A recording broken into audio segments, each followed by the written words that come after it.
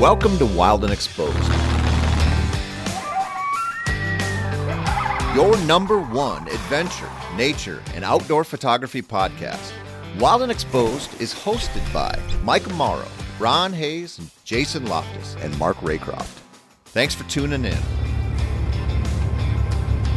Welcome to another episode of Wild and Exposed podcast. We've got a great guest for you tonight, but before we do that, we've got the traveling Mike Amaro back in Alaska for a winter shoot that he can't tell us about, unfortunately, but he's going to have fun freezing his butt off up there. Mike, how you doing? Good.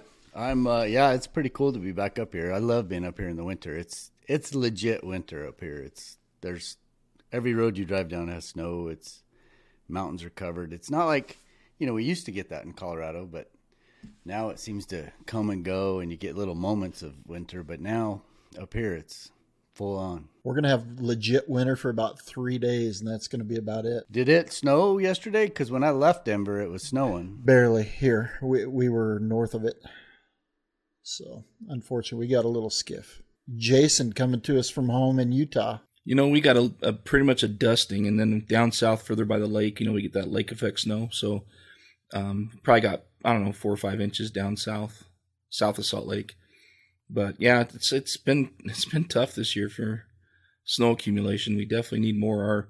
Our snow totals, we've talked about it before, but here in Utah, it's a big deal. We rely upon that snowpack for, water in our lawns and drinking water and all that good stuff for the summer. So it's getting to be a kind of a critical thing. But winter tourism as well, right? Yeah, absolutely.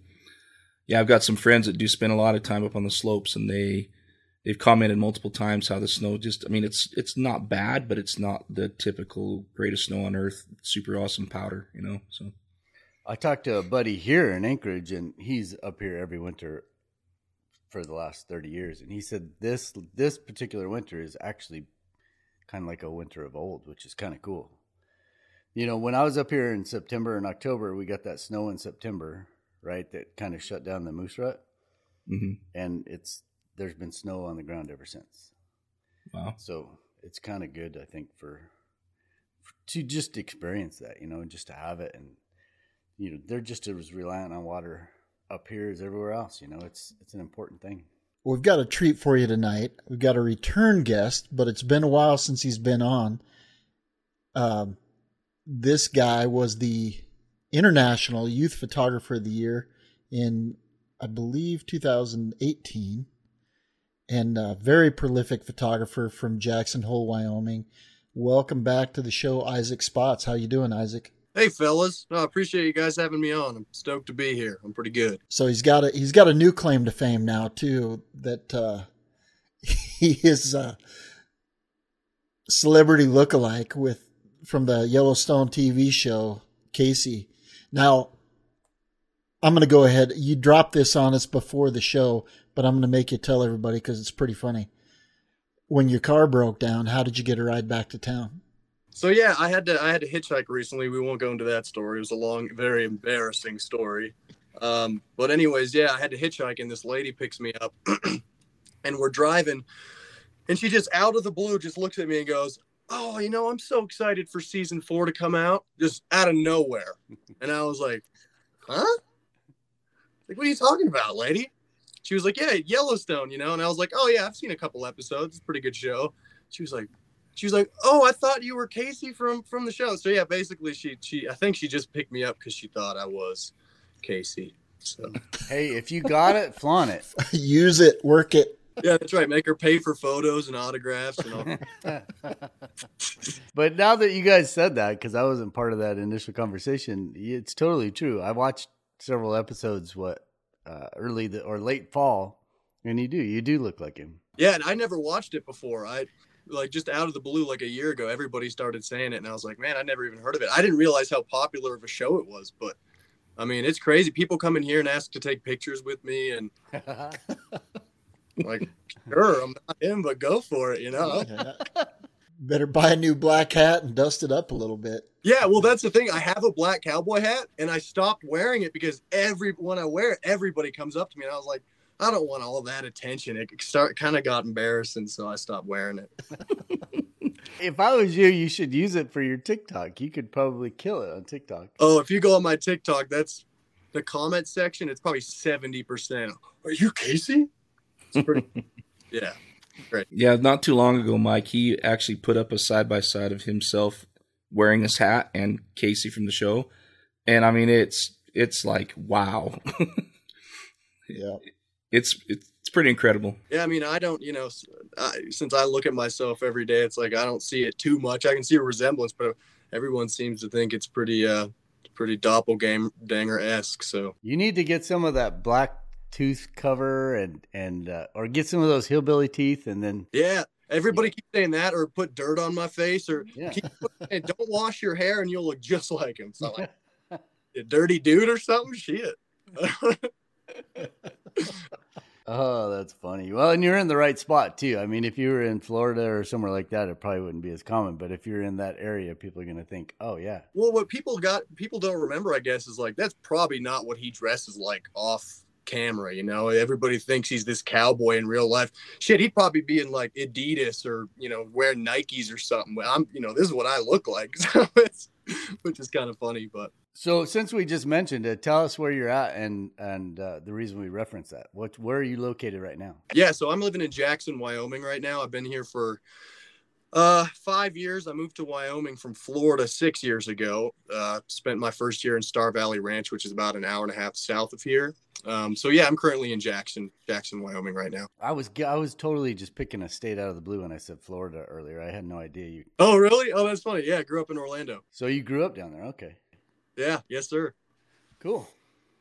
Yep. Just outside of Orlando, which is the worst part of Florida you could grow up in. But, we made it work.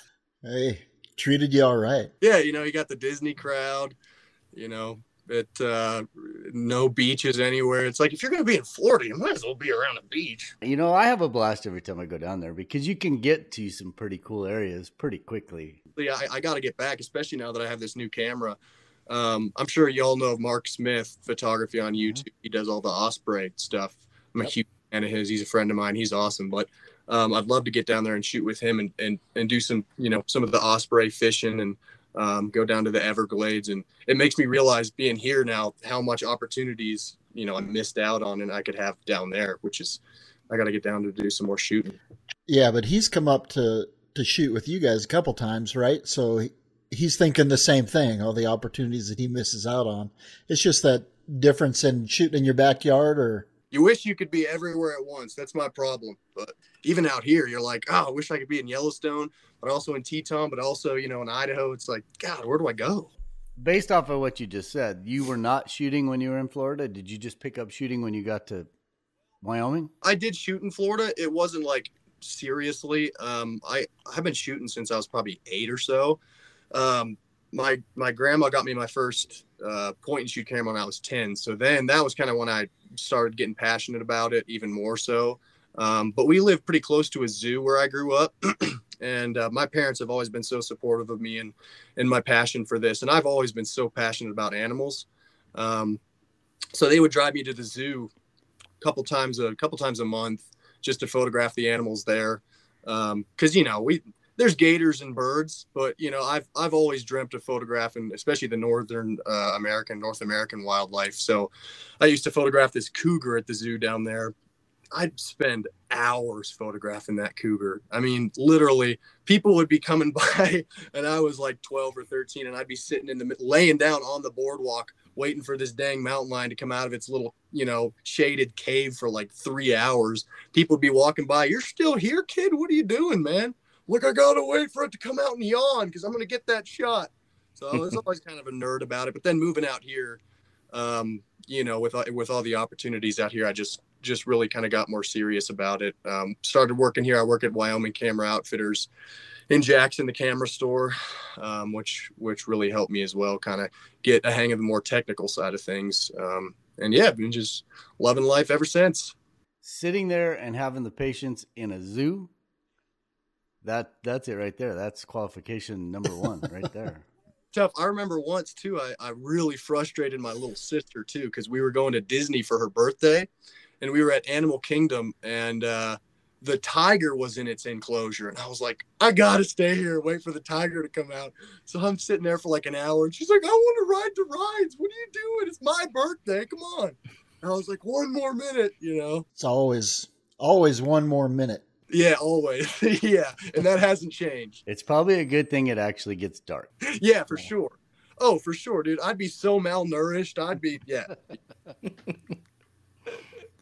So, Isaac, you've made some changes in your kit, but I thought a year ago when they sent that R5 out for you to shoot with that 600 version 3, I thought you were going to make the transition at that point. Yeah, I mean, I was definitely tempted, man. Definitely tempted. It's just I had my 500 f4 Nikon at the time, which I had spent a lot of time saving for, and you know, I could have sold it, but I just didn't really want to go through that. You know, Nikon was saying this Z9's been in the works for a couple of years. You know, they've been teasing us with it. And so I was thinking, oh, it's only going to be, you know, another couple months. I was thinking before Nikon came out with something. So I was just figuring on, you know, waiting. But after using that Canon R5, it really made me realize I needed to kind of get serious about getting what's new, because I'd always been so happy with, and I'm still happy with my D850, but just trying the new mirrorless, that, you know, the animal eye tracking and just all those new features just really made my D850 frankly feel like a dinosaur. And I went back to it, and I remember the first day I was back with the D850 after using the R5, and there was this coyote right next to the road, like literally like 20 yards away, and I'm shooting it with my D850. And I look back when it ran off, and none of them were sharp on the eye. And I was like, that R5 would have nailed all those shots, man. I was like, what am I doing? So it made me more anxious for sure. But yeah, pretty stoked about this new camera. And just for everybody listening, you are shooting the Z9 now. I haven't brought it, so you good folks could take a look. And how long have you had it? I've had it for like 2.5 weeks, 3 weeks.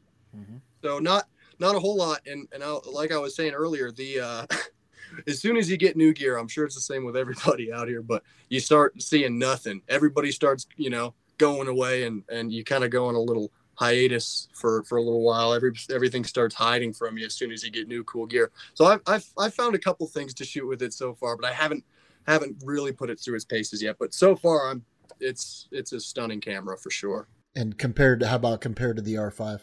You know, it's basically the Nikon R5, basically. I mean, you know, and I shot with that R5 for that week and a half, which was awesome. So I got to kind of put that through its paces. I haven't shot like the Sony A1 in the field.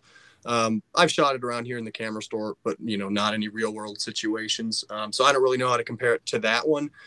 But as far as comparing it to the Canon R5, really it's right up there with it. It just gives something for us Nikon users to get into the mirrorless world and really kind of take it more seriously, because we haven't really had anything like that up to this point. I mean, right.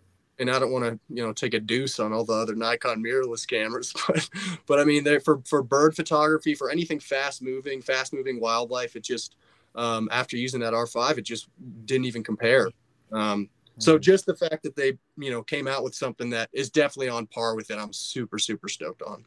So how hard are they to get right now? Is that something, since you work in a camera store, that's the only reason I'm asking that question. It's impossible to get, supposedly. I mean, I know a few people who have it now. They sent the first wave went out to the NPS members, the Nikon professional service members, which I'm not. I should apply, but I haven't yet. So, and it's funny because here at this shop, we're actually not Nikon dealers. So, you know, we couldn't really do anything here to get it in my hands fast. But the shop in Salt Lake City, Utah, Picture Line, as soon as the camera came out, I just called all the local smaller shops around. I put my name in like at least a dozen camera stores list for the Z9, because I know how it goes in here. When we had the R5, it was the same deal. Sometimes we'd get one that kind of trickled in, and I was like, I'm going to get my name on all the lists just in case some kind of fluke happens. And the fellas, Colin has been helping me out at Picture Line. He saw my name on the list and was like, yo, dude, we'd love to help you out with this and get you one ASAP. And I was like, hell yeah, brother, let's do it. Yeah. They were super helpful, man. And they got me this way faster than I thought I'd ever be able to have it. So I'm super blessed to have it. Jason, are you okay? I mean, I know we're doing all this Nikon talk now, and I know you might be reminiscing a little bit. Yeah, I'm just over here in dream world about missing my 850, and yeah. No, it isn't. It's a great system. I love it. I don't regret switching, but I've said it before when we talked about the R5 and the Z9 when it came out. If Nikon would have come out with that Z9 a year ago, I probably would still be shooting Nikon. But just the way it goes. So, and I don't regret my decision, but that D850 was a sweet, sweet camera. It's still hard to compete with that sensor. It's still hard. And that D850 was like I said, even though the autofocus wasn't there, that, I can't complain with what I got with it, but this thing has definitely opened up a whole new world of opportunities for sure. So it's a significant improvement in the autofocus feature. 100%. I mean, even like when I had the R5, I tried desperately to find some great gray owls, because that's like a really, really good test to put them through, is photographing the birds in flight like that. But I didn't have any luck. But with this Z9, I mean, I found a couple great grays 2 weeks ago. I have more than a couple. I found like 7 of them. It was wild. But the first time I got to see the autofocus in action, like, blew my mind. There was this owl perched up on the tree line above the meadow, and I knew it was hunting, so I knew it was about to swoop down and grab something. So I had the little 3D tracking right on its face, just preparing for it to fly. And as soon as it did, man, it came right down towards me, flew down and swooped and grabbed something. And just watching it through the viewfinder, track it all the way in, and it didn't miss a shot.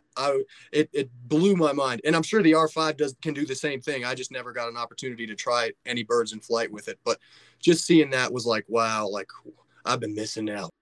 Yeah, it is a game changer. And it's kind of, we had a recent conversation, and Jason even commented it's like the cheat code for every video game you've ever played in your lifetime. Having that 3D tracking is crazy.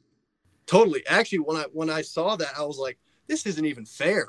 I was like, with this technology, anybody can pick it up and get these fantastic shots now. I'm like, the next step is, they're going to make these cameras able to, you set an alarm and they wake up in the morning and go out and make their own coffee, and they go out and take the picture and then come back to you. It's so easy these days. So I can see a new TikTok video in your future, and you could call it the cheat code. Right.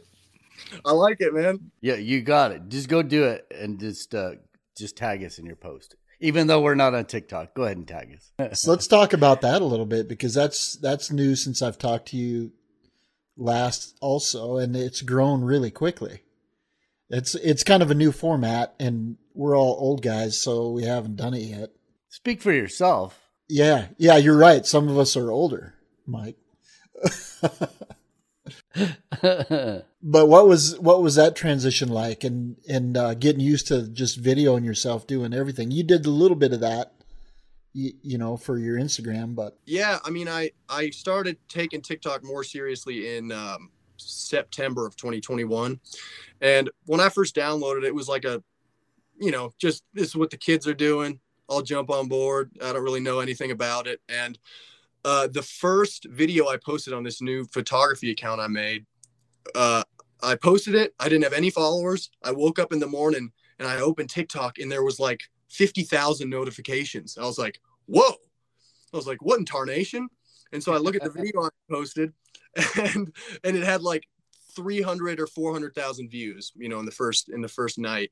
And I was like, that's amazing. And it was such a, like, it wasn't even a crazy video at all. It was just me, cheesy video, me like, oh, I'm a wildlife photographer, here's my photos, boom, one of those videos. And yeah, it just kind of blew up. It ended up with 2.5 million views after a little while. And then I was like, okay, I'm going to start taking this more seriously. So I just started making like little daily clips, just easy things that I do anyways for Instagram, just showing my camera and the animal, and just kind of doing these little videos. And from doing that, I mean, yes, since September, which is what, like 7 months ago. Yeah, I'm at like 900 something thousand followers on TikTok. And just from posting to TikTok, I would always. Did you say 900,000? Yes, sir. Yep. 907.4 thousand to be exact.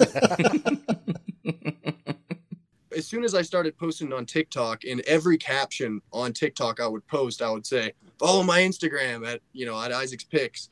And from doing that, I've grown 100-something thousand followers on Instagram just from posting to TikTok. So it's been crazy, man. I mean, that was not something I ever thought would happen. But I'm cool with it. I'm not complaining. So, does it do anything for you?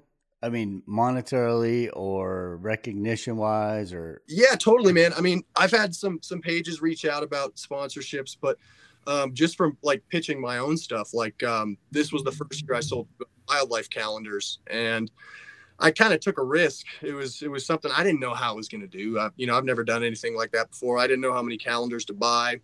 And I started doing advertising for my calendar sales and my print sales just before Christmas time on my TikTok, and just sold way more than I had anticipated. So that was how I actually bought this bad boy. Bought a Z9 with it. That'll work. Yep, I bought my Z9, the 100 to 400, and I would have never, ever been able to do that if I wouldn't have done that. So that was exciting. So just kind of being able to pitch, my print sales, anything I'm kind of selling, it really, really helps as well, for sure. That's great. So for our listeners and just for people like us, old, what do they call it?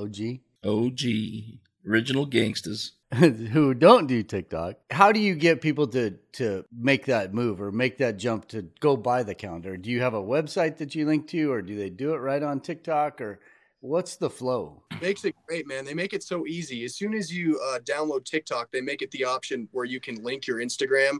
So when they go on your TikTok account, you can press the little Instagram icon and it automatically jumps you over to your Instagram.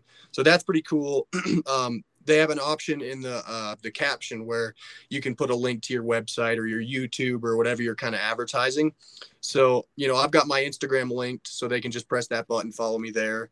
And then I have my website in the little bio there. And is that how you ended up selling your calendars, was off the website? Yes, sir. Yep. So I put in the caption of one of my videos that happened to do really well, which I was stoked about. I put, hey guys, 2021 or 2022 calendars now available, link in bio. And people were pressing the link. Apparently it was crazy. Good for you. Yes, sir. And I got to give a shout out to my mom. Without her, I wouldn't have been able to do any of this. Her and my sister both, they helped me big time with shipping the calendars. I would have had to crawl into a fetal position if I had to do all that on my own. So going to that process with the calendars, did you pre-print them or did you print on demand, or how did you do that? I pre-printed them. I printed how many do it? 400 or 500 off the bat. And I was going to be stoked if I sold 100, but I got a deal if I bought, a couple hundred more. So I ended up buying 500 and had to restock afterwards. So sold about 700 total, which completely blew my expectations of what I'd sell. And I think I'll bet you probably 450 or 500 of those came from TikTok. So how do you up your game now in TikTok? You've obviously taken the low hanging fruit, right? You made the videos. I do a collaboration with the real Casey Dutton, man. Me and him going out wildlife. Yeah. That puts you well over 1 million quick. Like, what is that next thing? What is that next, it can stay on TikTok. You don't have to go to another platform, but how do you up the game, or what do you do to get noticed? Well, once I start, I do, and I think I probably told you this, Ron, a couple of years ago. I've been really wanting to start posting on YouTube more. Mm-hmm. And what I could do is I could do the same advertising I have been for my Instagram, but pushing people towards my YouTube channel. I've seen a couple people do that. This dude I followed probably about a year ago. He tells like spooky stories on TikTok, and everybody was watching his videos. He tells like mystery ghost stories. They're very entertaining. But yeah, he blew up and had like 15 million followers on TikTok and pushed everybody to his YouTube channel, because that's where you can make money. And because of that, now he's got like 7 million subscribers on YouTube. He's making his living off of YouTube because of that. So it would be a goal of mine for sure to be able to start posting more consistently to YouTube. and kind of, push people in that direction, hopefully. And then what interests you there? Do you want to do like a how-to, or do you want to just show off some of your images that you shot? Do you want to do it all? What's the format for YouTube?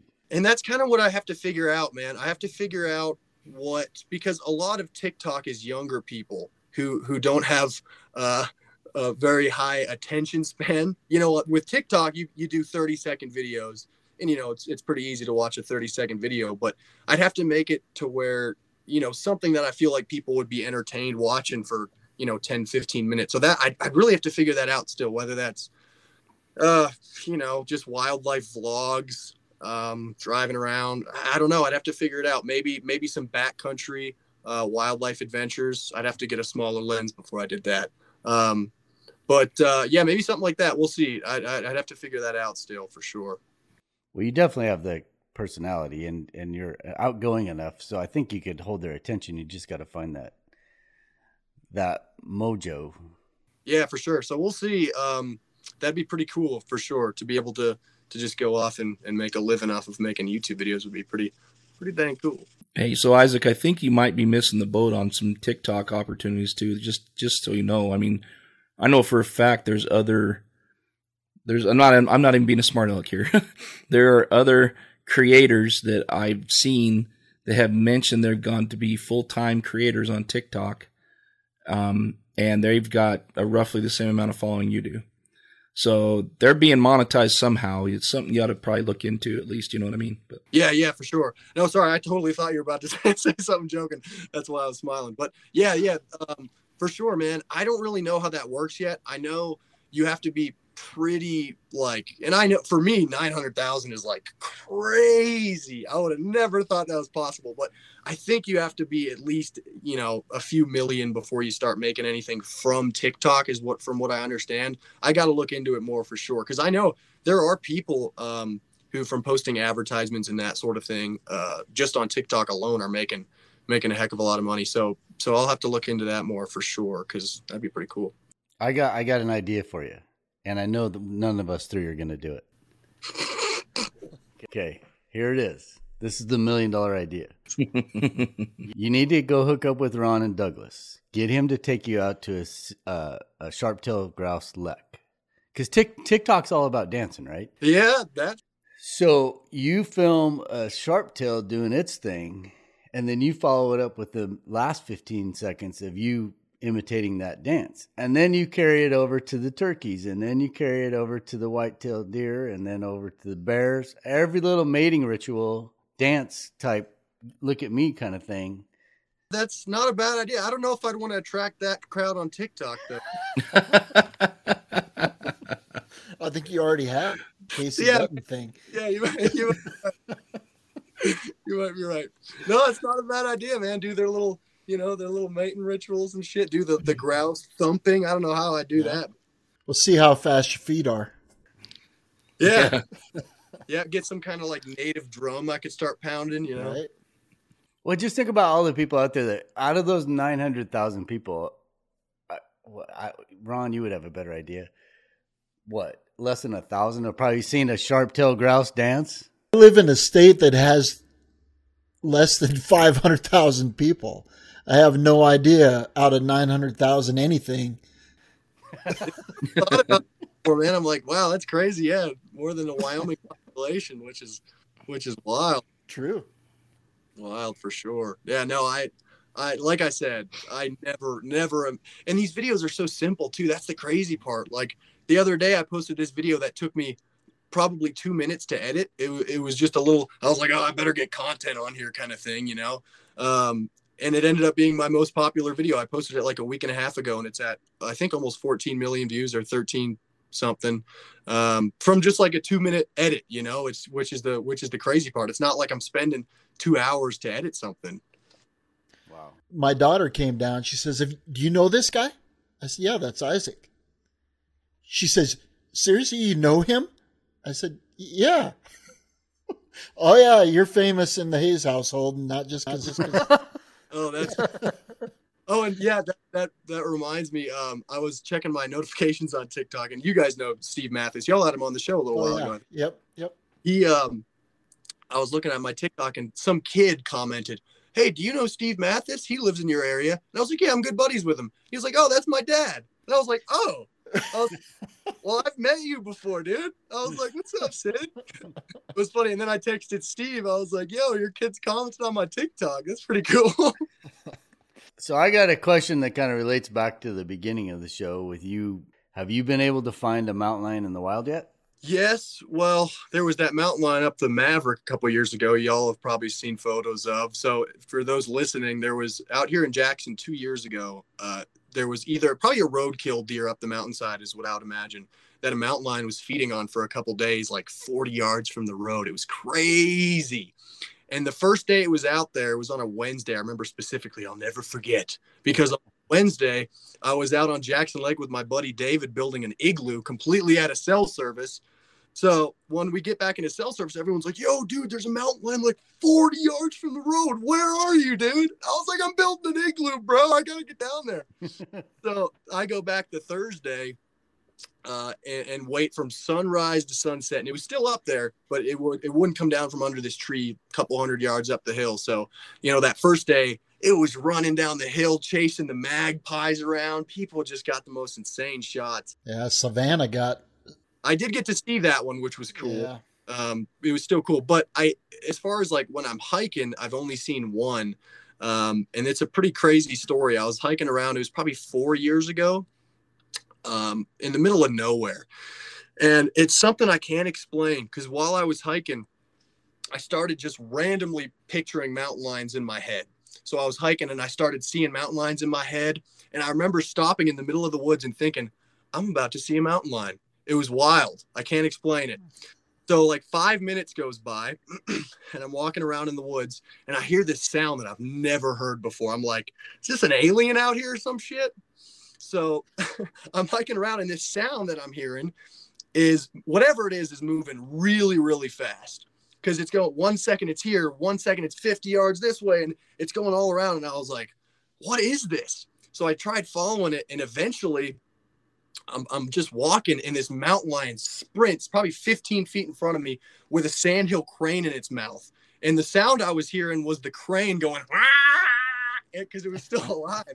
And it was dragging this crane around, and it just hopped right in front of me. I saw it for a split second. My camera's in my bag. No photos for proof. I do have a photo of the headless crane after it dropped it. Nobody wants to see that though. But yeah, so that was wild. But it was crazy, just like having that kind of sixth sense feeling that I was about to run into one. It was just something, just can't really explain it. But I totally was 100% confident I was about to run into a mountain lion. It was pretty weird. That's pretty cool. Well, maybe we all need to hang out with you when you have these premonitions. Yeah, you gotta contact us when you get these, when you get the visions. Yeah, the visions. But no, I'm still after the photo though. It's been, a dream and goal of mine for years to photograph one in the wild. So hopefully soon. It's just time in the woods, I suppose. So leading from that, what is your most favorite thing to photograph? Oh man, there's so many things. I mean, great gray owls will always be up there for me, for sure. I love photographing the great grays. Wolves, 100%. I had a close encounter with a wolf about, I think already 2 months ago now, which was wild. Yeah, that was insane. Yeah, that was wild, man. I mean, it was walking down this dirt road and I laid down and the thing just walks right up. And it was the closest it came was probably 30 feet. And it kind of looked at me for a second and I got a portrait of him, and then he just walked around and then walked into the woods. But that was a pretty cool experience seeing him, through my viewfinder walking right towards me. So that was cool. But yeah, probably wolves and owls are my favorites right now. But I enjoy shooting whatever I'm shooting at the moment. That's what my buddy Jeff Hogan out here says. He says his favorite subject to shoot is the subject he's photographing at the moment. And I can completely relate to that. Where do you see yourself going, say, like the next 5 years? Is this something you're going to stick with and make a living out of it? Or are you just, what do you think? What's your premonition for that? What's your vision? Try my darndest, man, for sure. Just keep posting to TikTok. It's cool because these videos I post, it's kind of like a never ending series. I call them Let's Look for Wildlife. So it's something I can really continue as long as the videos keep doing well. And man, I'm just enjoying life so much, just working here. I love working at the shop. I love just going out on my days off. So I'm just going to kind of continue doing what I'm doing. I'm not the type of person who like sees myself at a certain point in 5 years. Like, I'm not promised tomorrow, so I just kind of take it day by day. Well, that's pretty cool. But it is something that you'd like to be doing. For sure. Absolutely. 100%. Oh yeah. I mean, this is my passion. This is what I love doing. It was never something I ever imagined I could even think about making a living off of, honestly. But then it kind of just fell in my lap, being able to make some money off. It's nothing, I can make a living off of, but it's enough to buy a brand new camera, which I'm pretty stoked about. And that's something actually that we talked about last time. You're in that perfect environment. You're in a location where in the summertime when the days are longer, you can go out and shoot before work. You can go out and shoot after work. You can shoot on your days off. You have all the opportunities available to you. And life isn't really tying you down right now. So you kind of got the world by the nards. Yeah, sure. I mean, right. Yeah. Right. No, I just, it, like you said, it's like it's like paradise out here. I mean, it's literally a wildlife photographer's dream to be out here. There's just endless things to photograph. The summertime, it gets a little tricky when it's so hot. Right. So I like to spend that time to go fishing and, just do some other things. But yeah, it's definitely a blessing being out here for sure. There's some hardships to living in this area, 100%, that people don't see behind the scenes. But as far as the location, it's paradise. From a wildlife standpoint, I wouldn't want to be around all the tourism and all that kind of stuff every year, every day. It'd be nice for a while because there's those times a year where you're gonna have traffic coming through, especially working at the store. But yeah, I wouldn't want to be around it all the time. Well, that's the thing. Like coming from Orlando, man, it's summertime every day down there. That's true. Filming every day in Florida, so a little summer of some human interaction is okay by me. Just a quick word from our sponsors. The first sponsor that I'm going to include is Cold Case Gear. It's a Colorado company, and they make basically insulated cell phone cases. However, these cases are advantageous to our audience because they can also be used for camera batteries during the cold weather and extend the life of your smaller batteries. They'll fit the larger batteries for the pro model cameras, but you can fit multiple smaller batteries in these cold cases and then put them inside. They are insulated, and you can check them out at coldcasegear.com. And it is a great product to extend the life of your camera batteries during the winter months. So another sponsor, which we talk about all the time, and we've got a new deal with these guys. We have Precision Camera. Used camera business is really good right now. And I said, well, maybe there's some sort of promotion we can do with that. And he's like, yeah, as a matter of fact, we're always looking for good used camera equipment.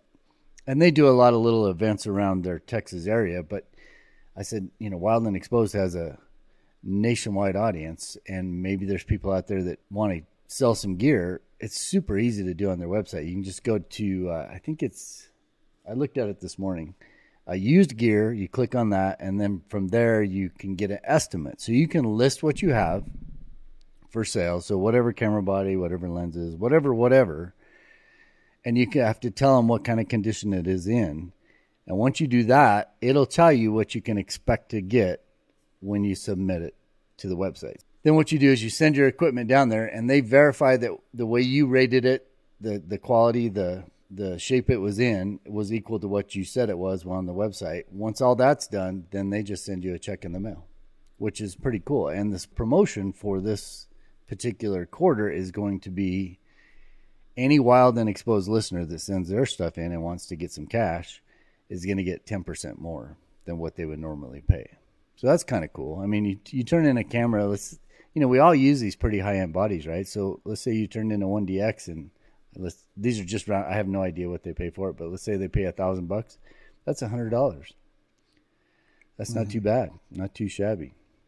So the way you get that is you go into the website, and if you look, when you're rating all your equipment, there was one other little section near the bottom that says "Tell me more," and when you go to that section, you just type in "Wild and Exposed." So that's the way you're going to capitalize on this sort of, or this particular promotion. Yeah, and it's not "Tell me more." It says "More information." So if you just type in there "Wild and Exposed," you're going to get an extra 10%, which is pretty awesome. And if you're in the market for new gear, it's a good opportunity to trade it and not have to go through the hassle of selling individual components as well, and get a little bit more for it. Most of the time you're going to get a little bit more if you sell it on your own, but I never do. I always trade my gear in and then just go for and do it exactly what you said. I just apply it towards the next whatever new thing it's out there. Lastly, we have, so in this particular podcast that you are listening to, we talked about the opportunity to jump on some of the workshops that we are either promoting for somebody else or some of our own. And we have 2 bear trips planned for this coming year. There's one spring trip and then there's one fall trip. And it's all Alaska coastal brown bears. That's going to be going to different places just because of the time of year. But we have one spot that opened up in our first trip because that filled up really fast. But we had a couple that has a family emergency come up and only one of them is going to be able to go. So we had a second spot or one spot open up on that trip. And then the fall trip, we haven't advertised that much, but there's actually 4 spots available there. So if you're interested, hit up the show notes for this particular podcast and I'll have a link to the workshops. And once you go to that link, you can click on either one, read about it. And then if you're interested, there's a place to call Dave at AK Adventures and get yourself signed up. He'll tell you all the particulars and what you got to do. And then you can read about what we're going to do and some of the things you might see and then also see and photograph. And then also you'll know what to bring and that sort of thing.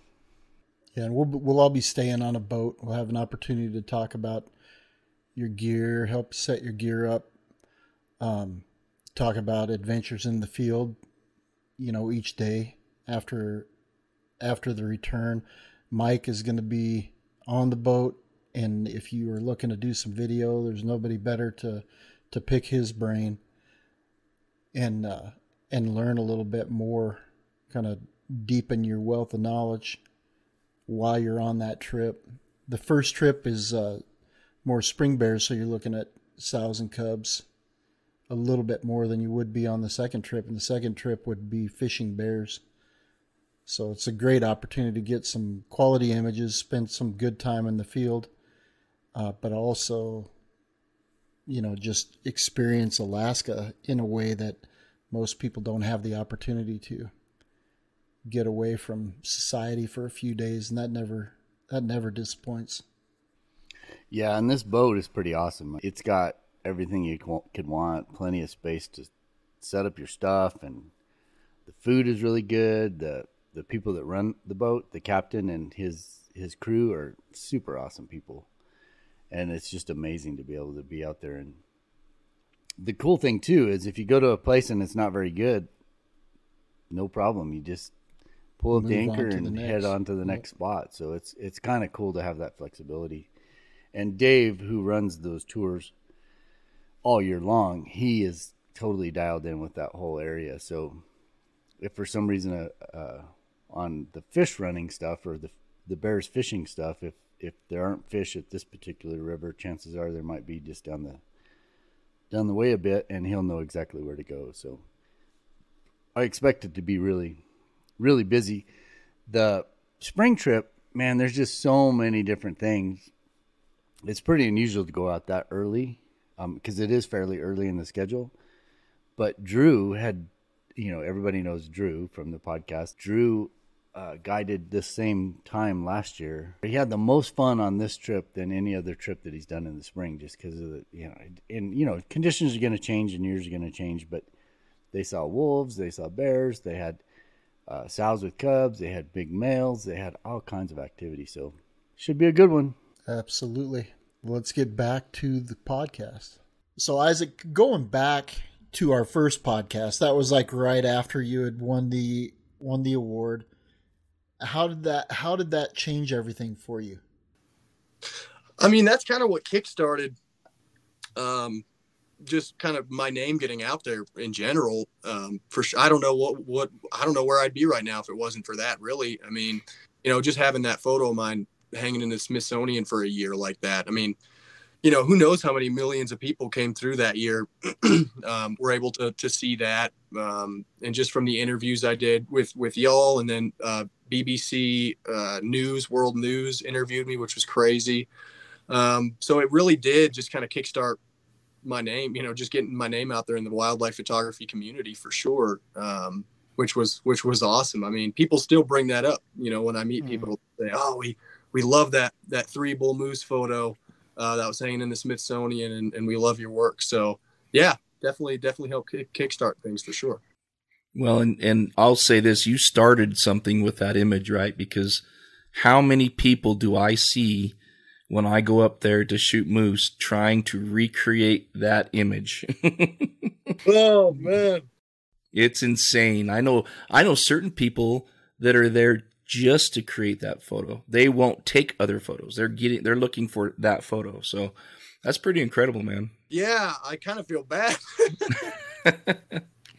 I'm like looking at the moose. I'm like, damn, they must feel like they're in an enclosure or something out there. I haven't gone back. I'll stop and photograph that spot again, but it's gotten pretty wild out there for sure. But that's just the name of the game, I suppose, with wildlife photography. And it's kind of tough because you're in this predicament, like, you want to protect their habitat. And I never even gave locations or anything. People just, people find out, and I do my research and find shit too. So you can't blame people for it. It's such an insane little spot and opportunities for photography. So you can't blame people for wanting to get, that shot.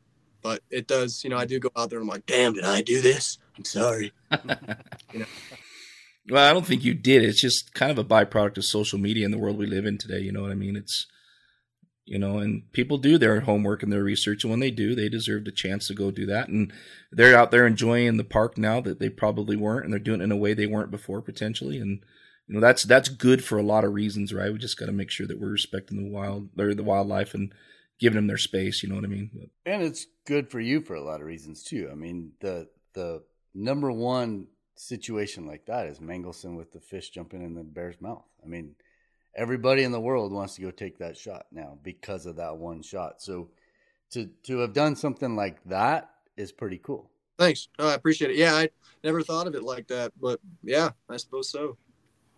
Yeah, but I do keep that in mind even when I'm posting to TikTok, because I'm like, now I've got such a huge reach on here.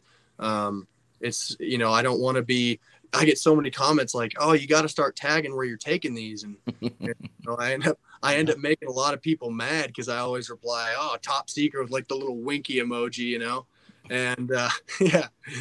So I always do that. So I always, end up making a few people mad, but you just don't want to get it even more crowded than it kind of already has gotten. Right. Crazy. No, I respect you for that, to be honest.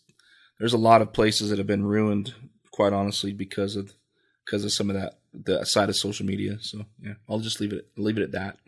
It is good because it's getting people outside, and you're inspiring people to just get out in nature, or instead of just sitting around on your couch or whatever, you're inspiring people to get out and see the world for what it is. But at the same time, a lot of these people, they just don't know how to act out there. They don't know the ethical side of things and how to keep the animals safe and how to read body language. So it's tricky, Yeah. Yeah. I don't know. So just with that thought in mind, do you have, did you foresee that image, or did you just take advantage of the opportunity? First part of the question. And then second part of the question would be, do you have another image like that in mind that you're trying to capture? So yeah, that first one, it just kind of fell into my lap. Honestly, I saw the one moose in that creek, and I jumped in there immediately, got neck deep. I was laying down like this in the water to get water level with it. And then before you know it, the two others joined them. So it wasn't something, I thought I was going to get at all. it just kind of happened. And once it happened, I was like, damn, that was pretty cool. I mean, I only got 5 shots from that little sequence, and then they all kind of did their own thing. But then after that, because I had I think I was shooting the D500 Nikon in the 200 to 500 lens. And after that, I was kind of wishing I had something wider, and I'm super, super glad I got that tight shot of them fighting like that. I don't regret that at all. But after that, I was like, man, it'd be sick to be able to include the mountains in the background, to get a wider shot. So a couple years ago, I came out there more prepared and brought a 70 to 200, and got a shot that was definitely a goal of mine, with 2 of them standing in that creek with the Tetons in the background, which was super cool. So I've kind of got all the shots I was wanting to get in that spot. Right. So let me clarify. So I understand and I agree. I think you've killed that spot, right? So in a positive way. Is there another image in your mind? Like, right, a lot of us try to envision, like, I want to go and photograph this animal this year, and I'm really looking for a specific type of shot. Do you have something like that in mind, or are you just kind of like, just get out there and get after it, and whatever comes? Yeah, I mean, there's definitely goals I have for photos, for sure. My next thing is I really, really want to look for Canada lynx.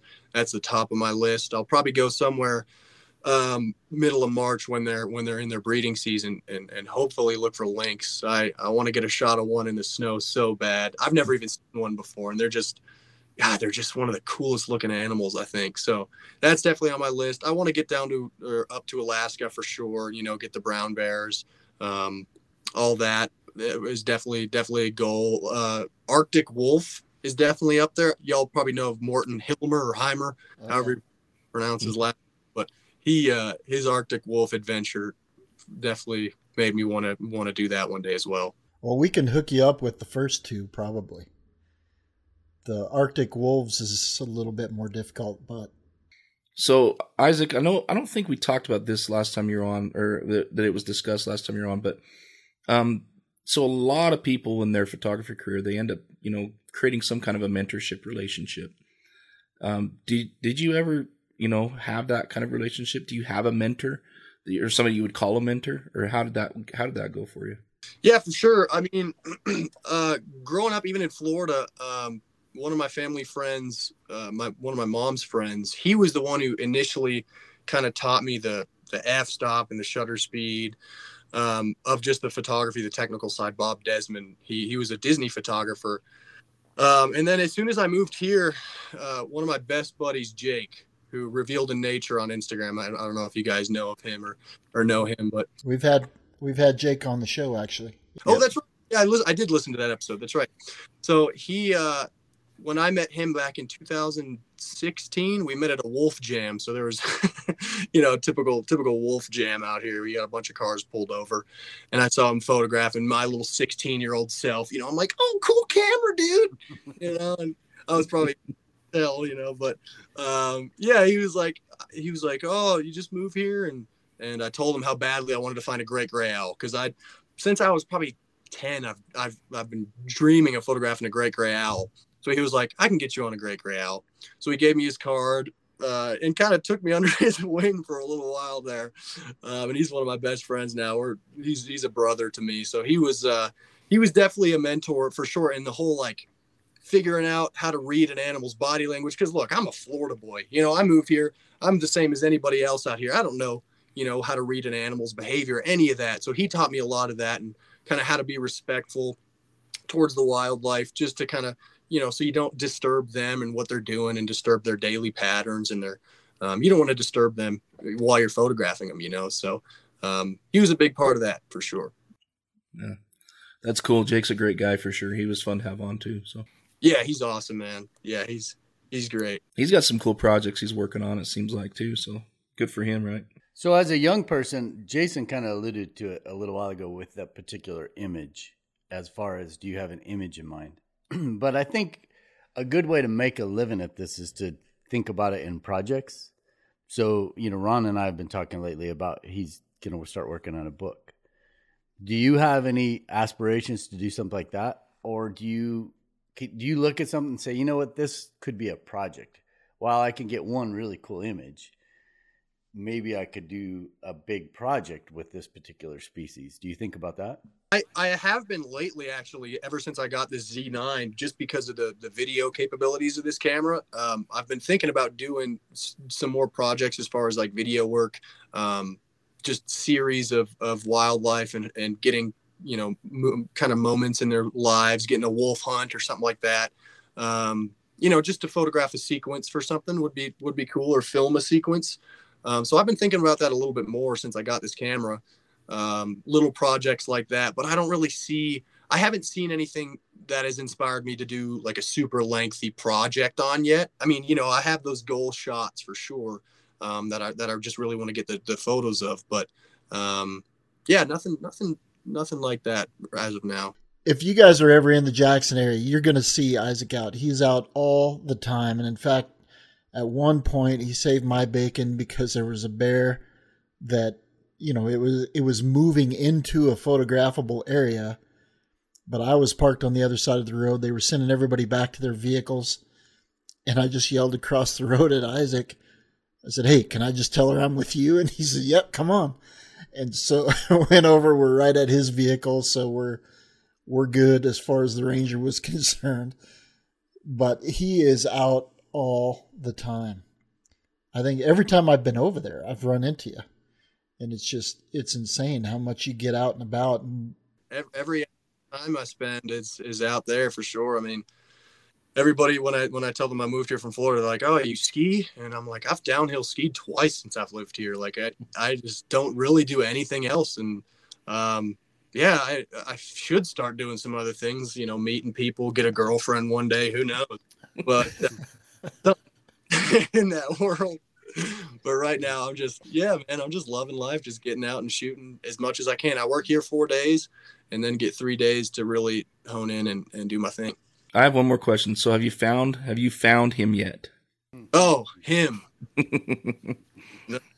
Oh man, I haven't found. Yes, I have found him. For those, the elusive Sasquatch, or Squatch as I call him, who I go out and look for every day, pretty much every night with a thermal camera. I'm out there walking around looking for him. I found him once when I had my 200 to 500, and I left my lens cap on the lens. I got a photo, reached up, and the lens cap was on there, so it ran off. But I have seen him, but I've been on the lookout to document him. So hopefully someday. it doesn't. I mean, even with the technology that's in the Z9, you're never going to get a photo that's sharp anyway. Yeah, I guess we'll find out. It's always going to be blurry. Yeah. The Squatch tracker. That's going to be a firmware update. yeah. The firmware 1.2 Sasquatch eye tracking. That'd be cool. Isaac, as busy as you are, we greatly appreciate you coming on again. And, we covered some ground we didn't get into as many stories as I would have liked, but we covered some ground that I know people are curious about with the TikTok and of course the Z9. I don't know anybody else that's got it in their hands right now, other than the Nikon professional crew. So it was good to visit with you about that body and good to know that it is, right up there with the R5, if not maybe have a little bit of advantage in some areas. Yeah, no, I appreciate you guys having me on for real. This has been a pleasure. And yeah, as far as this Nikon, I mean, for Nikon shooters out there, I mean, this is definitely the camera that caught up, to be able to stick with Nikon if you really want to, if you're a big Nikon person, it's definitely on par. Well, it's about time. That's all I'm going to say. Hey, man. Jiminy Christmas, dude. I waited for so long. You've been listening to the Wild and Exposed podcast. If you haven't yet, please give us a rating and a review. And make sure you're subscribed so that you'll get every episode we produce as soon as we drop it. And as always, thanks for tuning in. We're gonna make it someday. Nothing's gonna get in our way. We will be the biggest band in town.